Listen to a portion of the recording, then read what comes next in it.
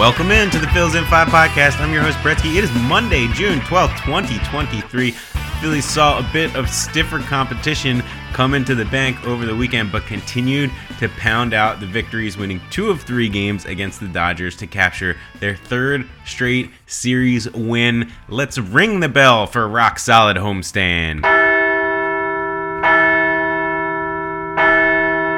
And we'll recap the games.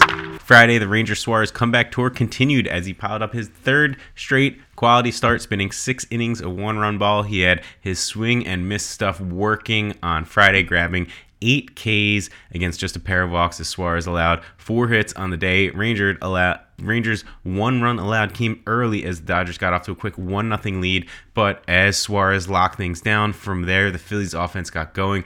Bryce Harper tied things up with an RBI knock in the 2nd, and the Phillies took a 4-1 lead in the 5th thanks to a Nick Castellanos double, and then on the next pitch, a wild pitch would allow Kyle Schwarber to score. The Phillies bullpen, of course, would be the Phillies bullpen. This time, Matt Strahm coughing up all of the 3-run lead as Mookie Betts and Freddie Freeman clubbed a pair of back-to-back homers to tie it up at 4. Jose Alvarado returned and danced in and out of trouble, keeping things tight. Kyle Schwarber came through in a huge way, however, with a walk-off homer to lead off the bottom half of the 9th inning, sending the Phils to their 2nd straight walk-off victory. Hey, the bullpen certainly isn't perfect, but the bats have helped pick them up of late. Saturday, the win streak ended at 6. Aaron Nola put together a real clunker, getting lit up for 6 runs over 6 1/3 innings pitched. He did strike out 7, but he walked 2 and allowed another home run. The Phillies offense never really got off the ground against rookie hurler Bobby Miller, and this one was over quite quickly, a 9-0 loss. No reason to linger on it. Cody Clemens was the one wrapping things up on the mound for the Phils, so you know how it goes when that is the case. All right, Sunday, Taijuan Walker returned to the mound and put together another excellent start as he continues to rebound from a bit of a rocky stretch through the season. The offense scored and tacked on. It all added up to a 7-3 win to close out the homestand. A really nice effort all around.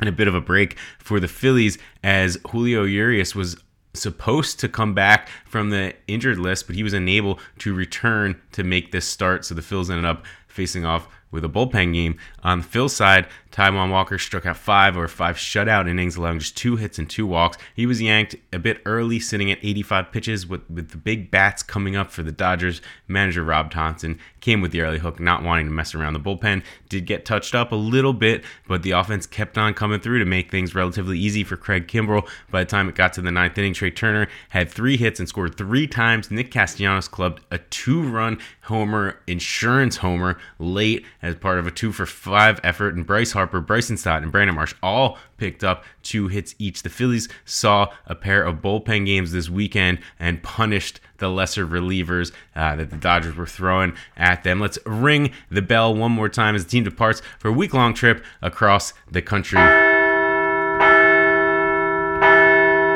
And we'll take a look at our star of the day. Bryson Stott is your star of the weekend. He started off slowly with an 0-for-4 on Friday, but he collected 3 of the team's 4 hits on Saturday and then went 2-for-3 with 2 runs and 2 RBIs Sunday. Stott is slashing a solid .292, .336, 403 on the year as he continues to develop into a very solid piece to the Phils offensive puzzle. Some news and notes. Jose Alvarado came back on Friday. He didn't look all that great in a couple appearances over the weekend. Didn't quite have his command. Hadn't walked a guy all year until he got in. He's walking guys now that he's back, so maybe there's something mechanically wrong, or else he's still a little bit banged up. But either way, we really, really need Jose to start pitching like he was before he hit the injury list. And Alec Boehm was a day late. We thought he was coming back on Saturday, but he did not. But he did make it back Sunday, went 0-for-4, but it's nice to see him back in the lineup. Welcome back, Alec. All right, a quick look around the NL East. The Braves won their first 2 against the Nats this weekend to extend their win streak to 7, but then dropped the game on Sunday. They will head to Detroit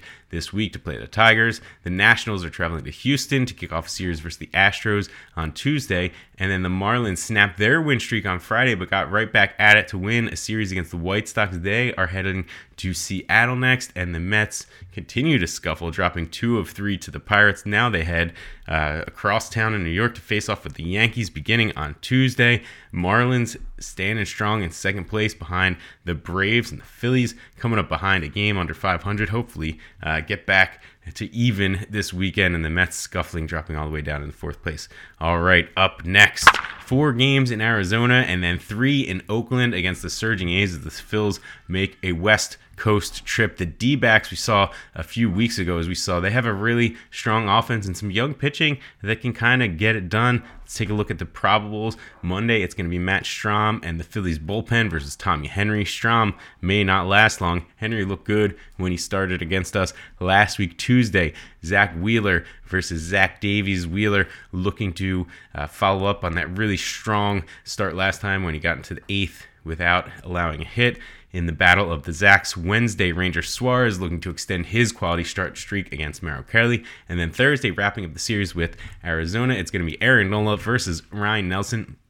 And then the Phils will head out to Oakland. The A's have been struggling all year long, but all of a sudden have won 2 straight series, showing some signs of life. And their offense, not so bad all the time. They got a couple of decent bats in there. The pitching is a little bit questionable. Friday, it's going to be Taijuan Walker versus JP Sears. Saturday, looking like that Phillies bullpen game coming around once again versus James Caprielin on the other side. And then Sunday, we're going to get Zach Wheeler once again versus Hogan Harris. All right, that is all we've got for you today on the podcast. And hey, that's probably all we're going to have for you all week because I'm heading on a quick trip with the fam. We're probably not going to have time for a show, but enjoy Phillies After Dark all week. We got a bunch of night games on the West Coast this week, so stay up late, watch those Phils, and hopefully they don't disappoint us. All right, that's all the time we got for you. Let's go Phils. We'll talk to you next week.